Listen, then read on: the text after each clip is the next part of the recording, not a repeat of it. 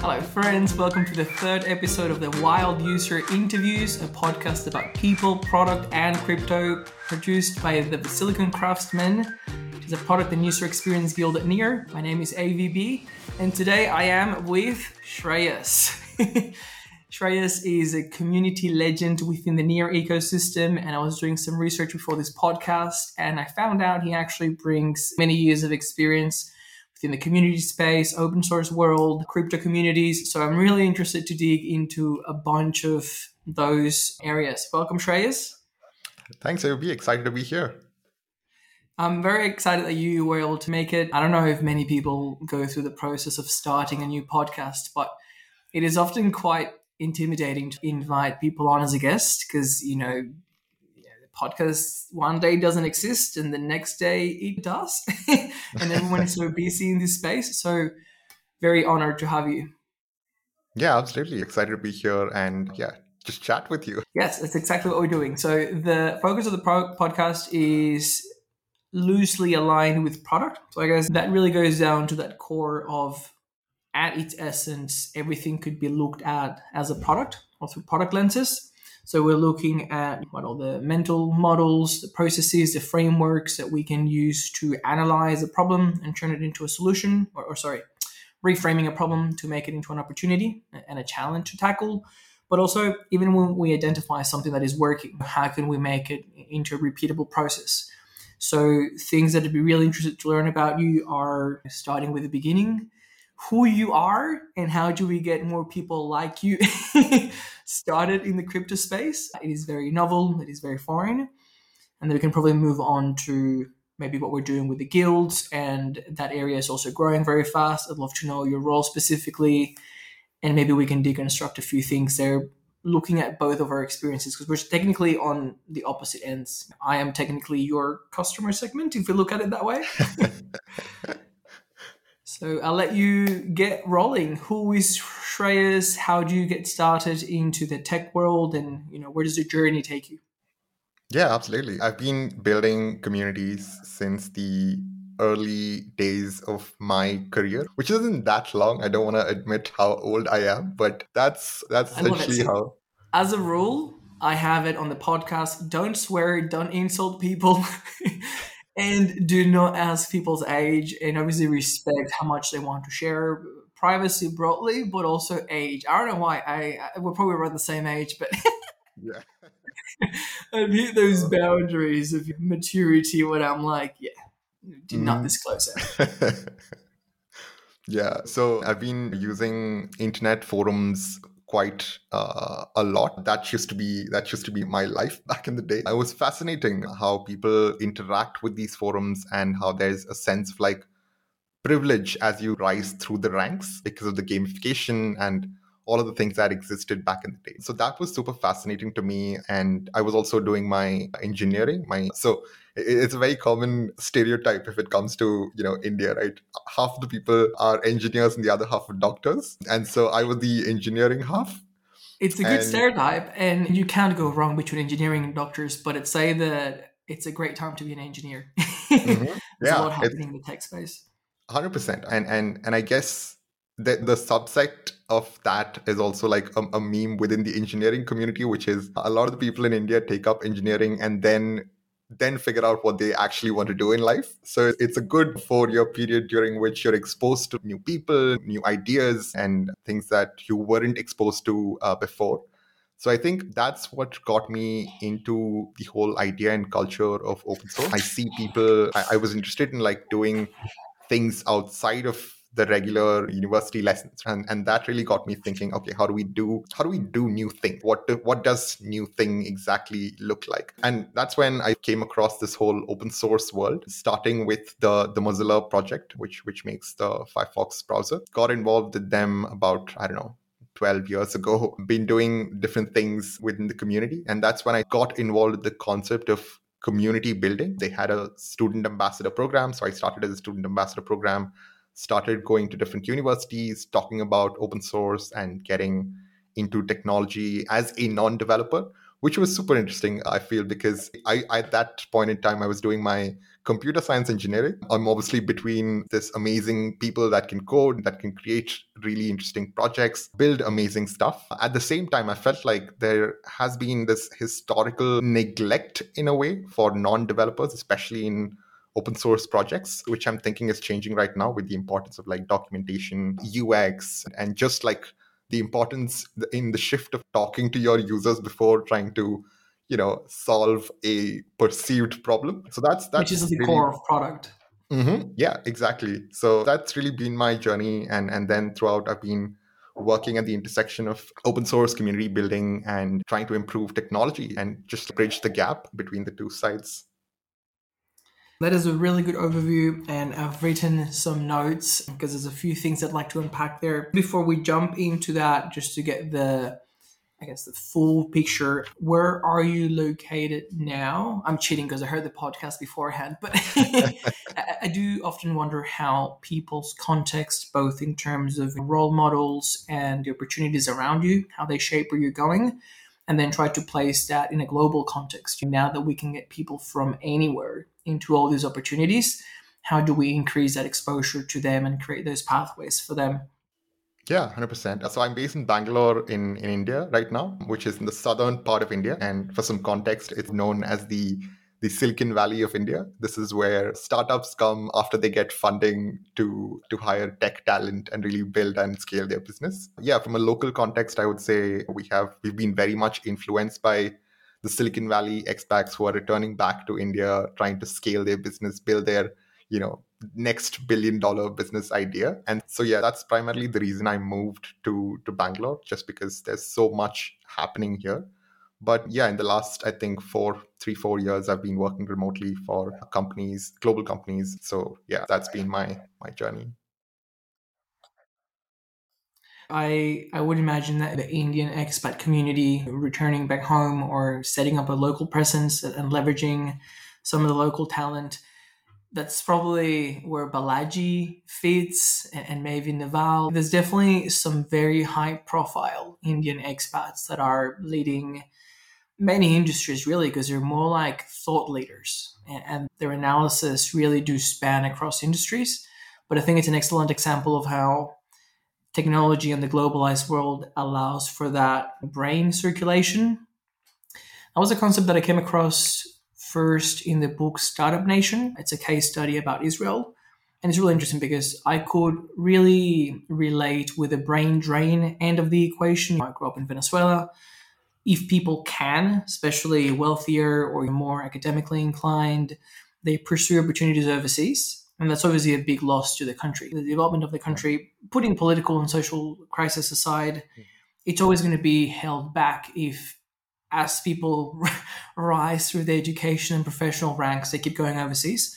So Israel, they've tried to create this brain circulation program where they encourage people to go overseas, gain experience, and then come back, even if it's just for a few years, to relay that experience to the local community and just keep it flowing. As long as things are growing, it works.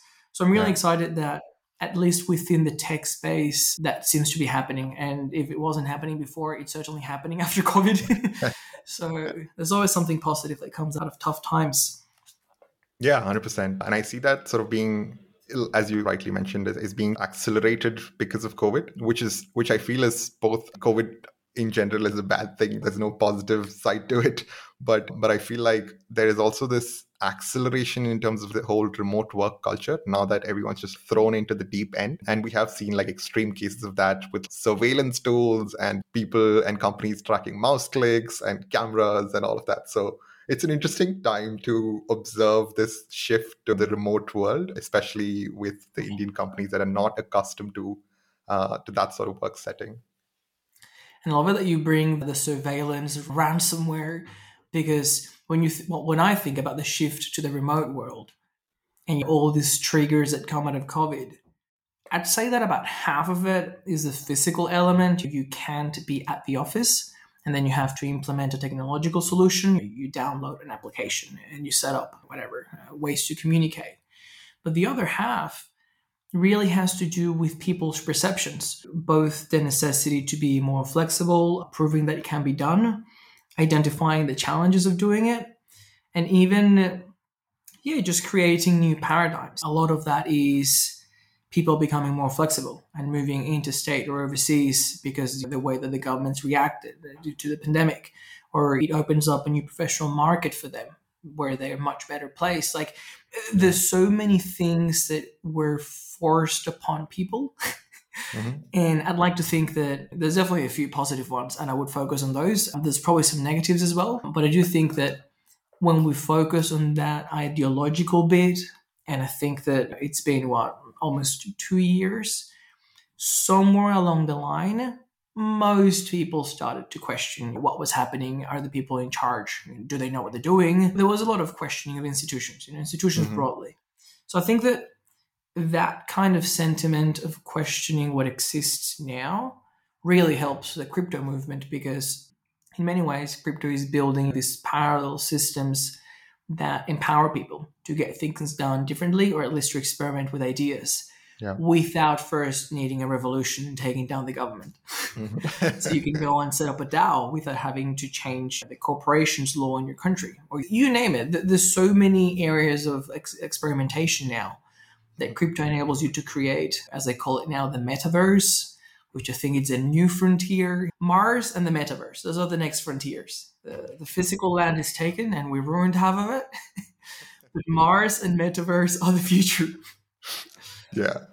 Definitely seeing the, I guess this is also something that sort of comes up with the conversations that I have with people that are non-crypto native when they start, as you mentioned, which is when I think that that level of questioning leads to some things. We're yet to discover what those things are, but I guess we're still in the right direction when you feel empowered to question about the practices and the norms that we were following so far. Yeah. I think one of the best ads of all time is the 1984 ad by Apple. I'll Mhm. narrate it for people that haven't seen it, but I would strongly encourage everyone to look it up. It's on YouTube. It's this ad which kind of captures the 1984 vibe of people working in a very systematized, structured, rigorous society. Everything is gray. I think they walk into a cafeteria or an auditorium of sorts, and everyone's like very monotone. Mhm. And this one girl, she is, I don't know, somehow she sprints into the auditorium, and for whatever reason, look, I forgot half of it, but the essence is there is a big screen on the auditorium with a machine, rah, rah, rah, like Big Brother, like looking at people Mhm. and controlling and everything. And she walks in and she throws something heavy at the screen and smashes it. And Mhm. then that's where the famous quote comes from, I believe, for the misfits, the round pegs in the square holes. There was basically a manifesto of Apple calling, daring people to think different and really empowering the creative problem solvers and giving people tools to go and act on it. Now, this is 1984. It Yeah. is fascinating to me that if you fast forward, 30, 35 years, we know that ethos, which Steve Jobs had, led to massive success in Apple itself and all the chain of innovation that it unleashed. The iPhone alone has been insane. But it's also a little bit ironic with what Apple is now, to look back and think that they embody that hustler on the street challenging the status quo. So it is interesting. The entrepreneur has always had that nonconformist attitude, which is not well received. I'll tell you what I think the difference is. What is the difference between a hustler as an entrepreneur and a crazy conspiracy theorist or your annoying friend that is complaining all the time? The difference between those three groups is that the entrepreneur takes action. They've got high risk tolerance, they like to have experiments, and they're happy to keep pushing forward to prove people that what they believe in can be brought into the world and it can change things. The other two groups are just going to complain and Yeah. conspire forever. So I think this brings us back to product in a really interesting way, because those two ideas seem to be at odds. When are you a non-conformist? You're going to challenge everything the entire world tells you that your idea is terrible, but you're going to do it anyway. When are you that type? And when are you prototyping? You go and talk to users, you get feedback. When an investor tells you no because you take that on board. There's definitely a balance between two. I personally think it really depends on the stage of the product, and there's a time for both. You may be very bold and blunt with an idea, but when you do get feedback or when you run into a wall, stop and reassess. But given that you have a lot more experience, especially with open source, which brings in a special, different kind of variables. In open source, you're relying on people to show up and contribute. They have to be motivated to keep the project going. So I'm wondering what your thoughts are on that and how you would unpack that. That was a lot. Yeah, the key factor with the whole open source world is obviously this drive which that people have, right? The reason that they show up is not, extrinsic motivations like tokens or swags and all of these different things, but it's really shadowy super coders. Yes, that's something that I feel like everyone should aspire to be. 100%. I don't even code, and I saw what's his name, Neil something. He released some merch. Oh, You can buy a shadowy super coder hoodie now, and I'm going to buy it because I wear this jumper every day. It's starting, I think it has holes in it now, so I need some new merch. Yeah, it's definitely interesting how people perceive especially like people in governments, right? Like people in a position of power, when they can't pinpoint individuals that's behind like a revolutionary technology, there's always this inherent skepticism, and that's something that I feel like the trustlessness of the whole decentralized world is really pushing forward to, which is where these two areas collide.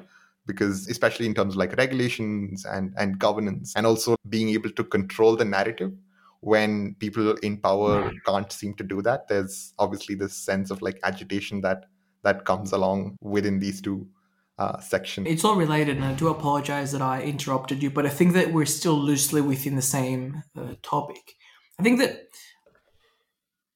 what makes open sourcers show up, and once again, this is me as a bystander trying to analyze the phenomena and making sure that they keep showing up, because I rely on their technology and the blockchain space is largely open source.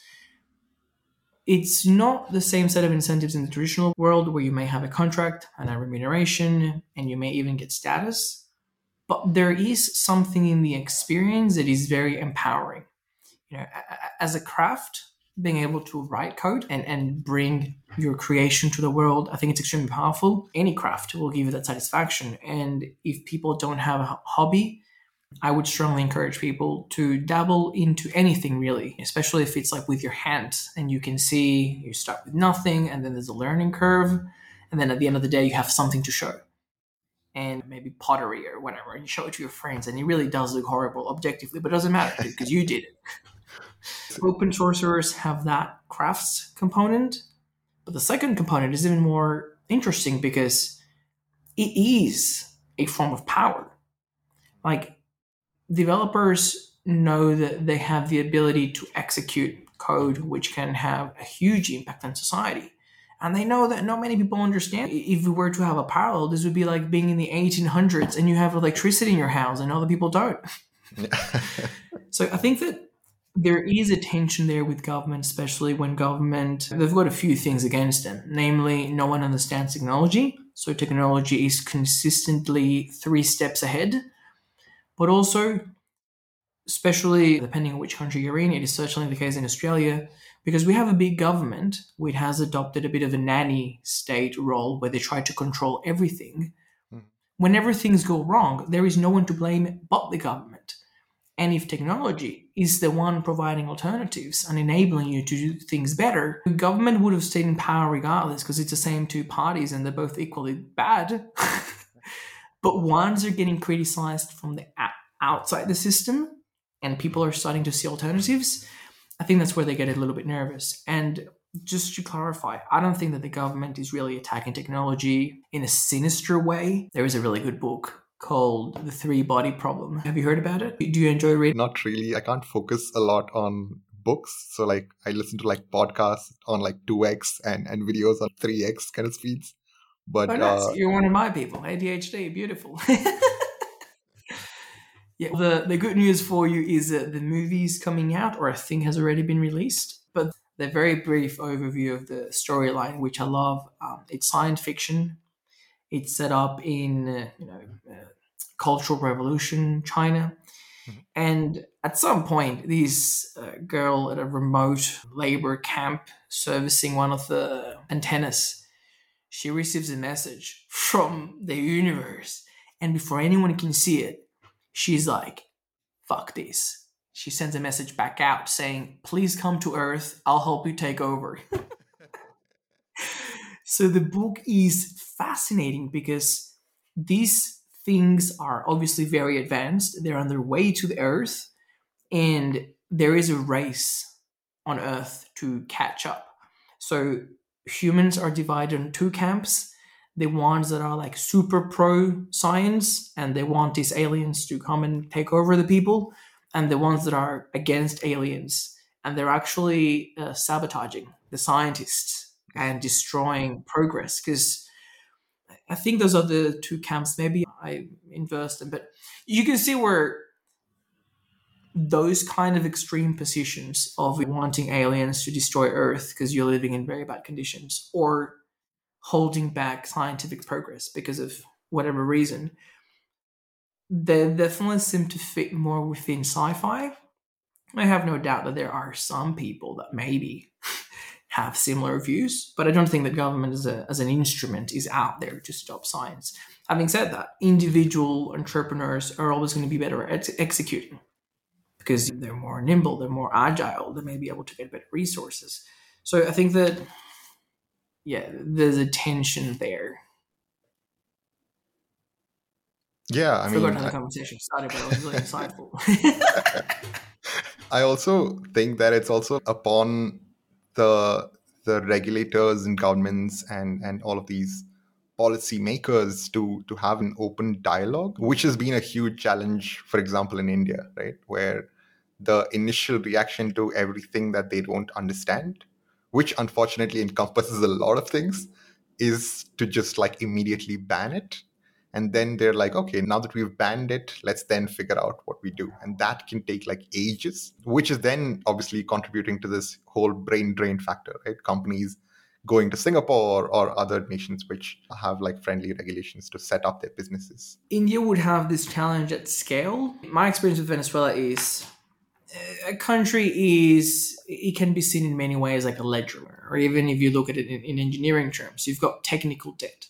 Mm-hmm. So the challenge that a lot of developing countries have is that you've got a bunch of technical debt and the government is usually focused, if they're trying to do anything, they're trying to clear that debt, and then people that are building the future are obviously creating value elsewhere. So you can see what the mismatch is, where a backwards looking government trying to undo all these historical mess, probably not the most equipped to then go tell people that are actually building new stuff how to do it or what they can and cannot do. So there's a bit of tension there. I love it that we can always keep coming back to either product or community.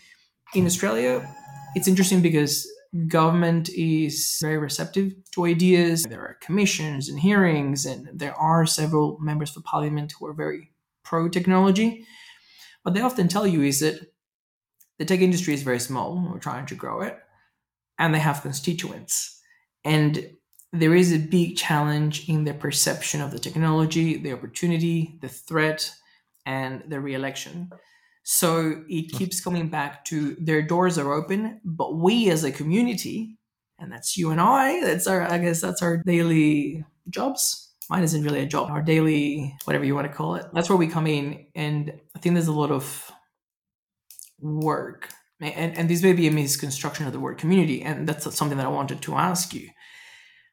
When you look at the role of community managers I guess that we're looking at the existing community for an ecosystem. It could be a product more specifically, or within the parameters of an ecosystem.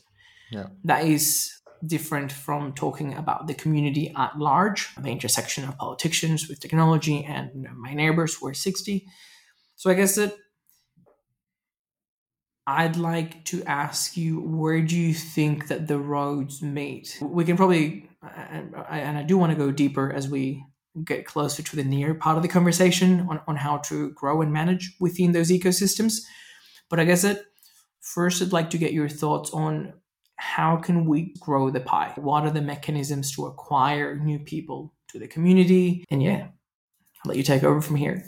Yeah, I guess my definition of community would be a group of people with a shared sense of purpose or vision. And within that, there is obviously room for, again, if you're building a good, thriving community where people feel comfortable, there can be and there should be differences of opinion. There can be debates, all of these in a more constructive format. And I feel like that shared sense of purpose and vision is like the North Star that people then look back to and reference to and say that, hey, if there is a conflict or if there is a debate, this is what we'd all agreed on together.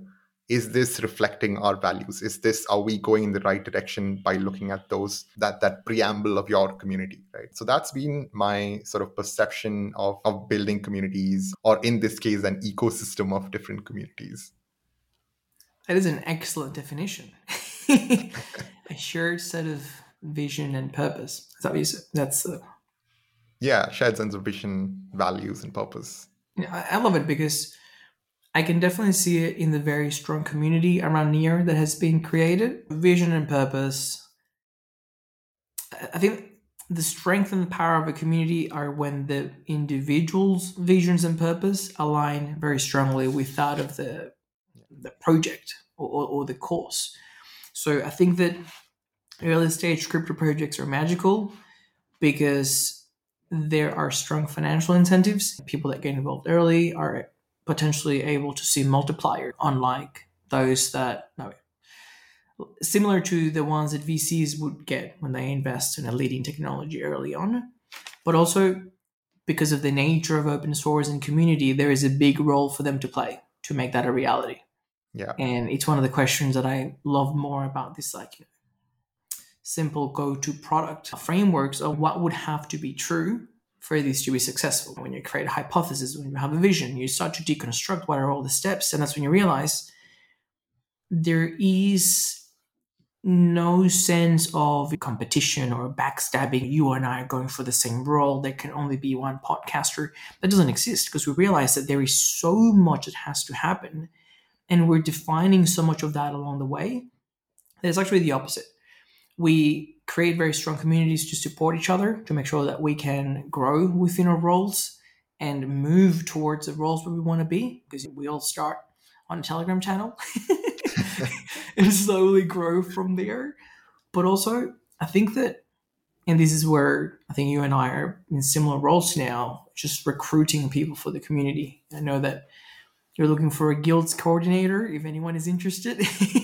How are the interviews going? Interviews are going pretty well. We've lined up. I think the challenge is primarily the role or the person that I'm looking for is from the Europe or Asia time zone, just because it's very easy to on-ramp them. Unlike for instance, someone from the US, where there's obviously the challenge of time zones, and then working closely together can be a little challenging, at least initially. Someone is going to miss out on sleep. Yeah, we as an organization, we've been trying to get better at less meetings and more async work. The whole remote world values of over communicate and have things in a written format, don't take decisions during calls. We're trying to embody all of these things, but I think given the nature of this role, that we want them to be onboarded as fast as possible. It's just easier to hire someone from a similar time zone, just so that we can get things going as early as we can. I think that is pretty standard. As a hobby, I often browse for job listings and real estate. Two things that I'm actually not looking for right now. I'm not actively looking for a job, and I'm not actively looking for property either. Not that I have the funds right now. But I do find it interesting. And as the world has gone remote, I say I love it in an ironic way because I'm in Australia. But every job now, especially in tech, is remote, but it's remote within American time zones or Yeah. European time zones. If you're in Australia, it's still a little bit challenging. And this may be probably an outlier because we really aren't in many time zones. We probably have a better overlap with some of Asia, but yeah, definitely there needs to be what I would call common sense. When you want to work with people, you need to define parameters of what is acceptable. You don't want someone to be online 24 hours. You don't want somebody to be keeping their family or their housemates or their neighbors awake. You don't want people to, start going crazy. Sleep is very important. And if you're not getting much of it, or if you're getting it like me in a polyphasic schedule, am I making a good case for the Near team to pay my relocation to Lisbon? Yeah, we've been super clear, even with community members as well as team members, that especially in a community-facing role, burnout is real, and unless we acknowledge that this is a creative role, right? It's not something that you repeat, right? Because humans are different, so there isn't like a cookie cutter solution to all of the problems that people have. And adding on to the layer of the global remote world and the nature of our community, which is distributed all around the world, it's like the narrative of crypto never sleeps. So 100%. Getting that together. And I guess that if you haven't thought of this, I can tell you, you also want to minimize the surface for crazy hours, because the truth is, if this person is going to be dealing with guilds, the guilds themselves are all over the world. So you want to make sure that their interaction with the core team are within the same time zones. And then there will be the outliers. But yeah, it's about managing time. I'm extremely lucky because what I'm doing now, which is leading the Silicon Craftsman Guild product and UX, and I've got a couple of side projects, and I'm learning a lot along the way to be able to execute on larger projects. It's extremely flexible because I'm basically my own boss. So I like it that depending on how your calendar looks, you can't take a nap in the middle of the day, or you go till 3 a.m., or I work on weekends. I don't care. I don't have anyone to complain to, and no one is expecting me to do it. So I think that it's interesting to navigate that. Not everyone is the same. For instance, every time I talk to Claudio in Mexico, he's got a full-time job and he's got a family, wife and kids. And I'm like, I don't know how you do it. Like the way that he manages time and his flexibility and his availability, and it changes for everyone. So I think that's a big part of being accommodating to the best talent. It could come in any shape or form anywhere in the world. So now I had a couple of notes here that I wanted to ask you from the very beginning of the podcast, but we've gone down so many different tangents. So I'll just really briefly mention before we jump into more of the Near specific world, because I am really interested to see what's happening now and where we're going and how we can grow together. I'm going to say we, the thousands of people listening to this podcast. So a couple of things jumped at me from your initial introduction, and this can be like rapid fire questions. The first one is, what was the subject matter of the forums that you were spending a lot of time in back in the day? Oh, if you don't mind sharing, if it's some fan fiction or something. Oh, no, absolutely. It's into technology. I was a super fan. So that was the time when Android and Symbian, which is the operating system that Nokia had released, they were both budging at end to end. And I was a super big Symbian fanboy. I'm like, yeah, Android is just a fad. It'll never succeed. Spoiler alert, I was wrong. But yeah, that was the community that I was leading. It shows maturity and insight and integrity to admit when we're wrong. I actually admitted during one of the ecosystem hangouts we had today on Twitter, and I'm happy to put this on the record because I think I've grown as a person as well this year, and I'm on a journey to become the best version of myself. I was there when we were having the conversation on the governance forums for Near around the base currency for Aurora. And I didn't agree initially that it should have been ETH. At the time, I was still in a more tribal mindset, which is not a good place to be. That's one of the examples of something of the Near community that you become exposed to, and it starts to change your worldview, and you really grow with it. You adopt it, and I guess that's the reason why we have this podcast, because the things that, if I'm saying it now off the cuff, it's clearly living somewhere in my head. And the special guests that we have, you have a lot of knowledge as well and insights that may seem obvious or may not seem special. But I do believe that there is immense value in saying it out loud and extending it to as many people as possible, because we're all in different places in the journey. So anyway, these ETH Near debate, I was very tribal. I was like, nah, this is better. We're Near. We got to pay Near. We're proud about this. And now I'm happy to admit that I was wrong. Like, now I can see very clearly the logic. You create a much better user experience, and you're able to extend the functionality of Ethereum. There's just so much alignment that comes from that simple decision. And I guess that the caveat there is, and this is something that I'd love to explore with you because you've got the technical background and you're working with community now.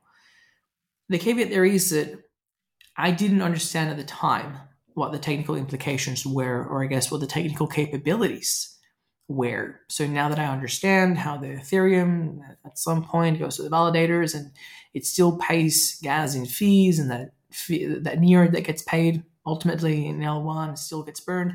After I understood all that, my mind was expanded in a Cambrian explosion kind of way. And I was really happy with the decision. So kudos to the team, especially for taking the heat. It was an interesting conversation that took place in the forum. Yeah, the Symbian version, obviously happy to be proven wrong right now with how big the Android ecosystem is and how Nokia has died down and burnt to the ground. But it's an interesting experience, right? Like I still cherish those days where there was this like notional sense of power as you grew through the ranks. You had people that look up to you in those communities. When you're in your IRL world, you're still like a school kid or college kid, right? Nobody gives a shit about you. So I think that to me was an interesting time. The reason why I came back to it is because, once again, I don't want to date myself, but when I was a kid, and I'm saying like a proper kid, like early high school, there wasn't really that much to do online. And I remember when we got broadband, and it was like this big deal because in the early days, we had one landline. And the fight to use the phone and connect to the internet on the one computer for the whole house, I don't know. I guess I'm older than I look. That's all I'm going to say. And I used to spend a lot of time on these like cars forum. Oh, nice. This is like a 12-year-old. And I'm lecturing people who actually own vehicles and actually drive them. And I was savage. Some of my family will tell you that they knew since I was a kid I was going to become a lawyer and stuff. Jokes on them because I'm not practicing as a lawyer, but I was savage. I would tear people down and do my research and this and that. And I know what you mean, because where I wanted to go with this story is that forums are very simple, very pure, very OG way of capturing human behavior in a quantifiable web online. So at the simplest level, what you've pointed at is recognizing people. You build an identity, you build reputation. It's quantifiable. And I know that there's a lot of tools now. I think James is looking into some of them to quantify people's engagement across different channels. I think one of them is called Orbit, and there's a couple more. Is that something that comes across your role? Yeah, so we've been, again, like, community is a really interesting thing especially when you're working on it, unlike a product building or development where you complete the code, or when you put the pieces together as a product manager, you have something to show, which is, this is done at this stage, right? This is complete. Whereas with community, it's always like you take 3 steps forward and then you realize something is not working. You go like 10 steps backward. So it's always this whole idea of what does a meaningful community metric look like and how do we get there? So If someone's not from a community background, they're just looking at communities, they would probably say, you know what, numbers in community, the size of the community, as well as engagement look interesting. And then we say, but okay, you can have 5,000 members in a Telegram group with zero activity. Doesn't mean anything. They could just be bots. And you could have 5,000 members with so much activity, which could be just them bitching about how wrong you are and how bad the product is. So engagement and It happens. yeah, it 100% it happens. So it's about finding the meaningful metrics and staying away from this whole rabbit hole of like vanity metrics that's very easy to track and that we can go into. So the qualitative versus quantitative is always an interesting challenge. I know exactly what you mean, because I don't know if you read my recent post on the governance forum for the June-July progress. So I looked at some of the format that other projects had used, and initially I disagreed with it, because they start with how many Twitter followers and how many subscribers here and so many subscribers there. And I was like, okay, I can play devil's advocate. On the one hand, if your guild has no engagement anywhere, that guild is probably not active.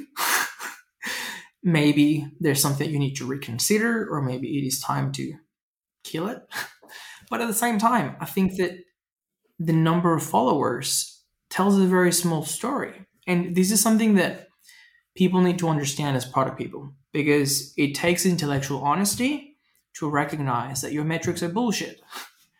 Yes. The truth is that in most startups, and I've been a founder, I've been an employee, I've been a bystander on the street, you get to define your own metrics. There is no playbook, there is no, whatever credit rating system. You get to define your definition of success, and you get to define quarter on quarter what matters to you. And it takes a lot of intellectual honesty to dig through all the mud and all the technical debt and all the challenges that you have, both as a team, as a product, as a person, to define what matters. So for instance, when I think about community, about Near, and I can do both community for Near and the guild that we're trying to create now, I think, look, for me, the matters that metric for the community at Near, and I think that we've been successful, or at least we may have a survivorship bias. I can only see the successful cases. I don't know how many cases we've missed. But to me, what matters right now is, can we have a community where anyone can join? And as we mentioned earlier, they're able to grow into a more meaningful role. You and I know that there are more opportunities that we can get people for. Every project Near is hiring, even the Near Foundation, Near Inc. is splitting off into new companies. There's an opportunity for everyone.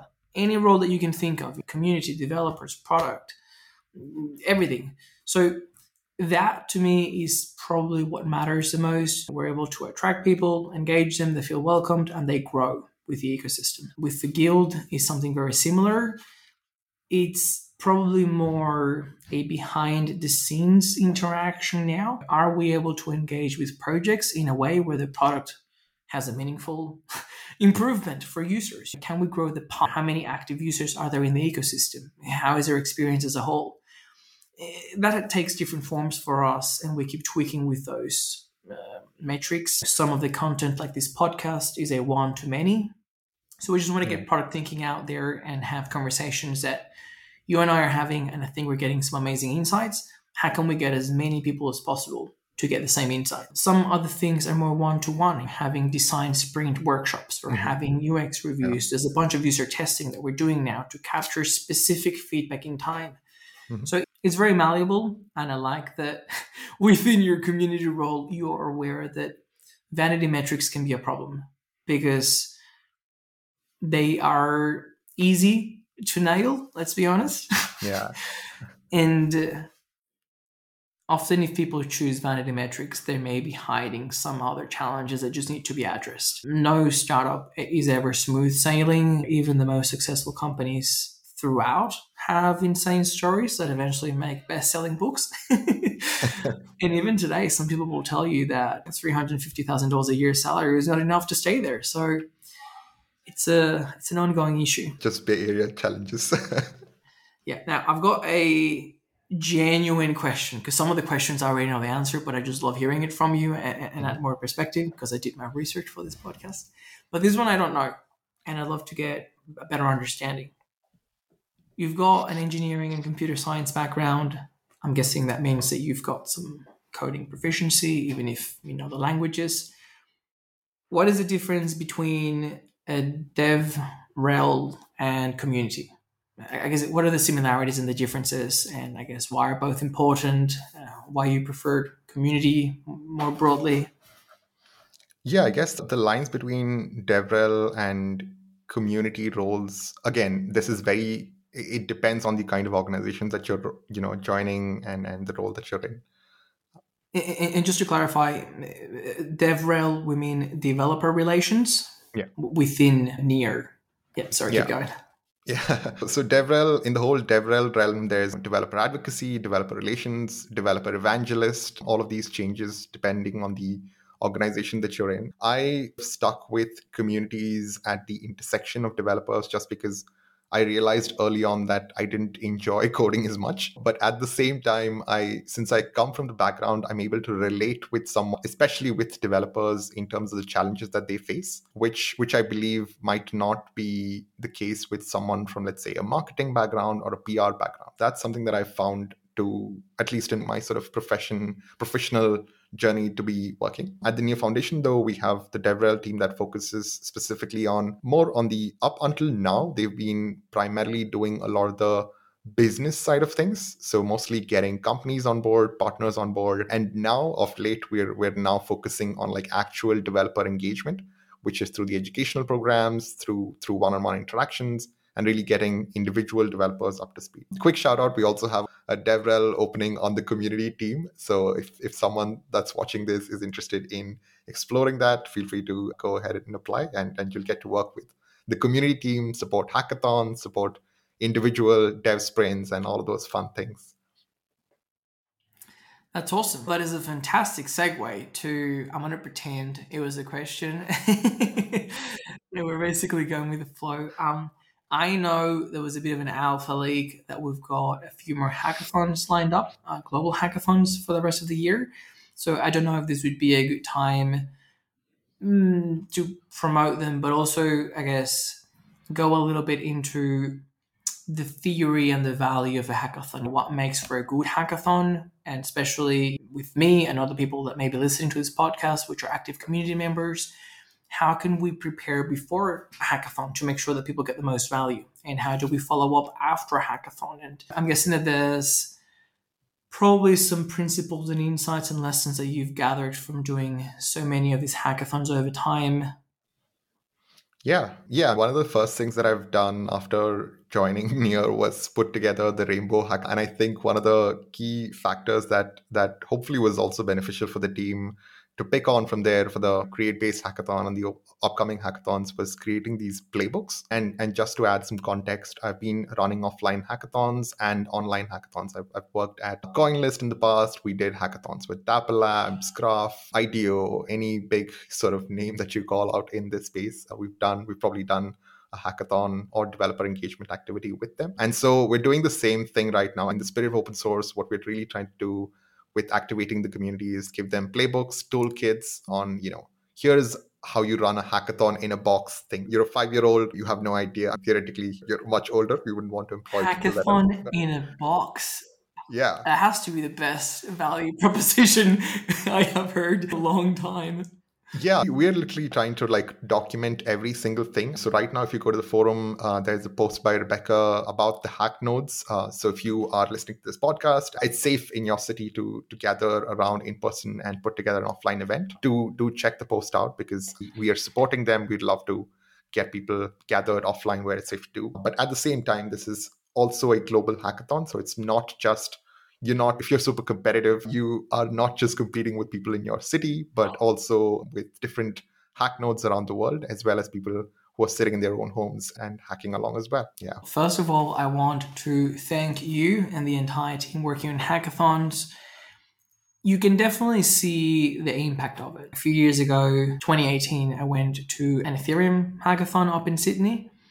And it's interesting because even back then, I wasn't a coder, but it was mostly technical hackathons. I guess that I knew I was going to be a product person and a professional talk shitter because my role for the hackathon was going from table to table and group to group and basically just get them to explain to me what they were doing. And within my beginner mindset and my humility, I was just asking them questions, and they were like, oh, actually, we never thought about that. Like, why Yeah. are you asking that question? And I would just explain to them how I would approach it as a user, which is what I would care about. Because to me, the judgment criteria, I wasn't judging and I have no idea what criteria the judges used, but to me, the judging criteria was, is this something that people are going to use? Yeah. Is this something that people are going to care about after the hackathon is over because it solves a real problem? So I really love the experience, and I'm still very close to several of the people that I met in that hackathon, including some that have since relocated overseas, some that are still in Sydney. It's really nice how you can get to know people really well. Self-selection bias, when you get people in the same experience that have an interest in common and you can learn together, I think that's extremely powerful. But coincidentally, today we had an ecosystem hangout on Twitter, and we had someone join.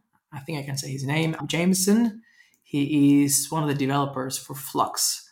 I was really interested to learn people's journey into the ecosystem, and especially as a developer, the tooling, the languages, and whatnot. And he mentioned that he found out about Near through Gitcoin, and he got started with a Rainbow Hackathon last year. Oh, wow. So yeah, kudos to you and the entire team. I'm really excited to hear that we're creating those playbooks to make sure that we can replicate this experience. More hackathons, not as a sheer number of events we can have in a calendar, so we can all claim we hit the KPIs and we all get paid, but more, what is it out? How many projects during the hackathon are we excited about? How many people stay within the community and move on the roles? With the hack nodes, I hadn't heard of them. There's so much happening in the ecosystem, but I am 100% going to go check them out, because a couple of weeks ago, I also raised that. I said that my thesis for the next 18 months, assuming we don't get another, black swan event, is that we're going to enter a hyper-social stage. We've been isolated for a long time, and things have felt stagnant or deteriorating. So I think that as the world opens back up, we're going to enter a hyper-social stage where there's going to be immense value in seeing people in person and just spending time Yeah. together and sharing and feeling part of a community again. Honestly, I am incredibly grateful of the crypto community, because I think it would have gone crazy without it during so many months of lockdown and stuff. It was great to be able to join everyone online and be part of a group. But I also think that it would be a big mistake not to focus on local communities. So I think that these hack nodes, I'm going to go check them out. I'll contribute as much as possible. And then I'm going to blast them out, because I think that there is so much potential. And it'd be interesting to see what has already been covered in the playbook. But I think that there can be a very powerful combination between approaching, say, universities or university clubs. And if there is some sort of a partnership or sponsorship from the Near Foundation, which I'm confident that the community DAO, for instance, could cover, it can be relatively easy to host these events, get students engaged, and yeah, once again, hopefully expand the talent pool that way. Yeah, 100%. We're targeting in all of the different directions, but ultimately we are, again, all of these are like very super high level, like best practices, right? Hey, here's what you do, here's what you don't do, or here's what you should probably do differently. But ultimately relying on the local community and their background and their experience in terms of really making it very culturally relevant and local at the same time, because there can't be like a high level direction that you give and then everyone follows that, because that's not going to work. So ultimately, these are just like pointers that, hey, here's what we think might be useful from a participant perspective, from a host perspective, from a space perspective. Here's what you need: internet and Wi-Fi and food and drinks and all of these things, so that it's easy for someone who's just like very new to this but interested to just check things off a list and saying that, yes, this I've done this, I can do this. So My experience, and once again, wild user interviews, we have a sample size of one. But we can deconstruct as much as possible from the person and then just assume that there are more like them out there. And then there's people that are different as well. My experience is I'm extremely good at networking, at connecting with people, at getting things started. I am less good at putting things in writing and like structuring things. So what may be a very simple document, which if you chain me to a chair, I would do and lay out an itinerary for an event. If you can make it really simple, most likely when I read it, I'd be like, this all makes sense. There's nothing here that I didn't know, but just the fact that it's ready to go, it saves me a lot of time and it gives me a lot of confidence to reach out to universities because I've overcommitted myself in the past. And I don't want to get myself into new situations where I don't feel like I'll be able to execute, especially because now you're holding the Brands University and Nears University and you're in the middle ready to be destroyed. So I think that these things that we take for granted, maybe because you've done them a lot of times or because they're not super challenging, technically anyone could do them, there's still immense value in just making it simpler for people, for anyone to take on board. Yeah, and that's 100% the idea. Amazing. So with the 3 global hackathons coming up, is there any information that you're ready to share publicly? Anything that we should be looking out for, getting excited about, preparing? Yeah, so we've just announced the dates for the first one. I guess it's the end of August and the beginning of September. So that 10 days between August and September. So that's super exciting. There is a theme as well. I don't know if it's been announced yet, but that's another thing that you should all definitely look forward to in terms of what is the hackathon about. Let's play good cop, bad cop. I'll say what I heard because I think it has been announced. I read somewhere. Right. It's going to be nice. NFT, green NFTs. There's also this. Yeah, that's, I guess, one element of it. But I guess we can always edit this one out if we get in trouble. Most likely, this won't be released till then anyway, so we're safe. Yeah, okay. So I'm guessing it's very meta focused in the real sense of meta, and whatever that comes to your mind when you hear that, and if you get excited by that, you should definitely check out the hackathon. Can you see my face? Meta gets me going. Meta is where it's at nowadays. Yeah, lots of things coming up in the pipeline. We also, with the local nodes and Hack Nodes initiative, we're really excited to see, again, as you rightly mentioned, people are craving that connection. And you look at travel websites nowadays, like airplanes and, travel restrictions have been lifted off and people are like booking tickets left, right, and center. I think that's going to be the case with in-person community events as well, which is people are getting together to create these meaningful connections, which hopefully emerge out of these events that we do. So definitely looking forward to creating all of these different hack nodes around the world, and then the possibility of connecting them so that within the 10 days there's a flowing hackathon from Australia to India to Vietnam to US and all of these different places. I think that it ties in quite nicely with the decentralization theme that we were talking about before. Because I think that over the last few months, we've probably lived like the golden era of having one global community, because the community was still small and we're all online. But I think that going forward, as the community continues to grow, we will start to get those local groups of developers and local support groups. And from my experience in those local communities and hackathons and events, that's where a lot of the networking happens, and they create teams and they start projects. Yeah. Some of the successful projects here in Melbourne that are still going, they met during the 2017-2018 days. There was a blockchain co-working space here in the city, and they basically had an open door policy. We had events every day of the week. Wednesdays I think it was Bitcoin Wednesdays or whatever it's called. Talk and trade. People would just show up and learn and drink a lot. So I think that there's a lot of value in that. I would support that. Australia, unfortunately, borders are closed indefinitely, been closed since March last year, and there is no talk about opening them. But when they do, we'll join that trend of booking flights literally anywhere. Just get me on the next one.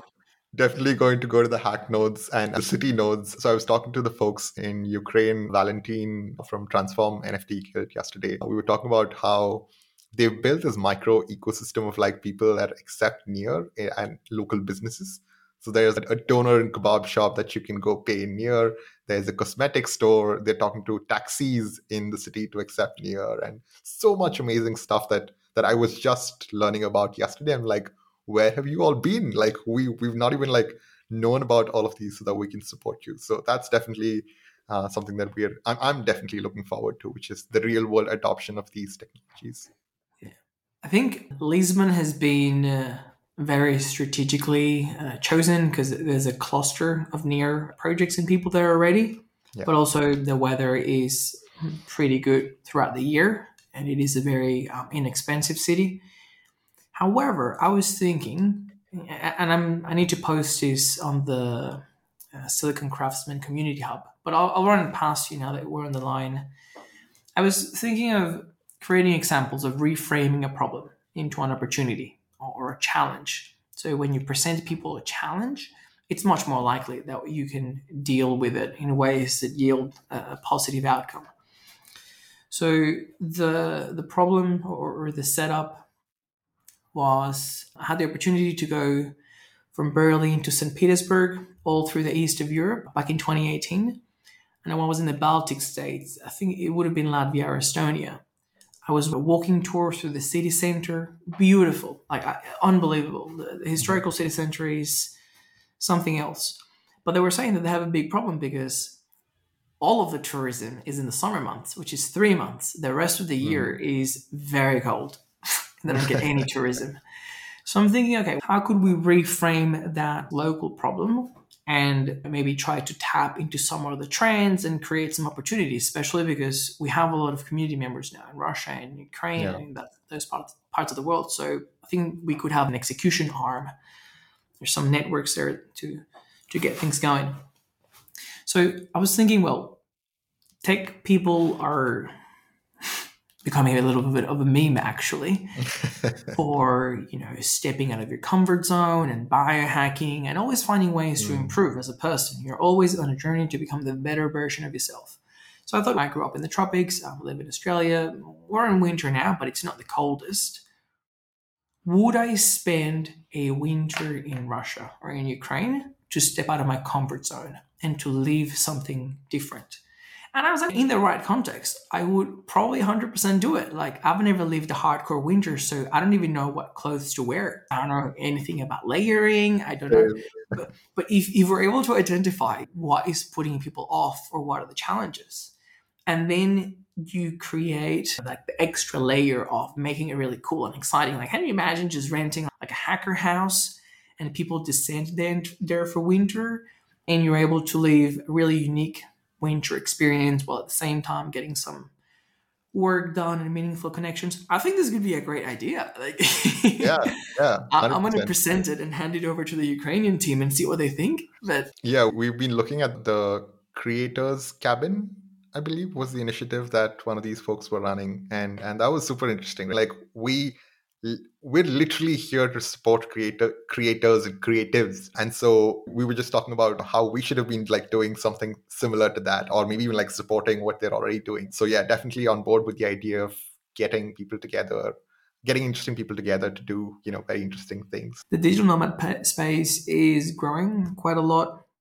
So if we're talking about the same project, Creator Cabins is in Austin or somewhere in California. Sorry, in Texas. And they're tiny houses and they've got, I guess it's like seasonal or like periods of time. And it's pricey, but they also have scholarships or an equivalent. But there's a few of those. There's one called Casa, which means house in Spanish. Same there. So like setting up these houses around shared interests. And one of them is crypto and I think tech more broadly. Oh, nice. The other one is called, I think it's Launch House. They had some great promo material and they rented Paris Hilton's house in LA. Oh yeah, that's the one. Ross, have you met Ross from the team? Yeah. Yeah, I think Ross was from. I think Eric met Ross at that place. I don't know. Eric, I think he was visiting. He was doing this US tour, and I think that was part of the tour, and that's where he met Ross, and that's how Ross came on board to Near. Wow, that is an amazing story. See, that just keeps validating that I have to get in a plane and go. Yeah, I do dream of buying some land near Byron Bay, north of New South Wales, a fair bit north of New South Wales. And yeah, just setting up a bunch of tiny houses and running a bit of a hackers retreat would be amazing. But at the same time, Australia's a little bit far. So I think it could go either way. People would really value spending some time down here and having Yeah. that cluster of innovation. But at the same time, I think that it'd probably be easier to do it in like Costa Rica. Do a 1 hour flight to any capital city in the US, Miami or Dallas or LA. So it's a work in progress, my friend. Yeah, exciting times, exciting stuff happening across the ecosystem, and yeah, happy to support however we can. Indeed, indeed. This is probably a good place to end it. We've been going for an hour and 12 minutes, although I may edit a couple of things out, including the alpha leak for the hackathon. If you Sounds think good. we should take that out. Thanks so much for your time. I am looking forward to continuing the conversation online and offline and probably not recording. And yeah, any way that we can help, let us know. We should have probably said this at the beginning, but the guild structure at Near, it's a fascinating experiment now of uh, scaling in a decentralized way. So rather than micromanaging people at the community level, the foundation, because it's just becoming hard to interact with so many people, and especially when it comes to funding, Yeah. the guilds model comes in as a way for anyone in the community to propose a structure around an interest or whatever it may be, and for them to manage that as a smaller independent unit. But there's a very strong and close relationship between the foundation and the guilds around providing financial support if that's what's needed, access to people. It is very case by case basis. So I'm running a guild, a very new guild. We're still getting everything set up, but things are going great so far. And Shreyas is on the community side of Near. So we'll definitely be working closely together. And if there's anything that from the foundation you guys need from the guilds as an extended support network, by all means let us know. Because I think that there's a lot of potential there of reaching the target audience or the users from like different angles. Yeah, sounds great. Yeah, absolutely. That's great. Enjoyed happy. Enjoyed being on this conversation and chatting with you, ABB. So it's been a pleasure. Likewise. Oh, that's the calendar going off. Next meeting. Enjoy your day. Yeah, thanks, ABB. Cheers. See ya.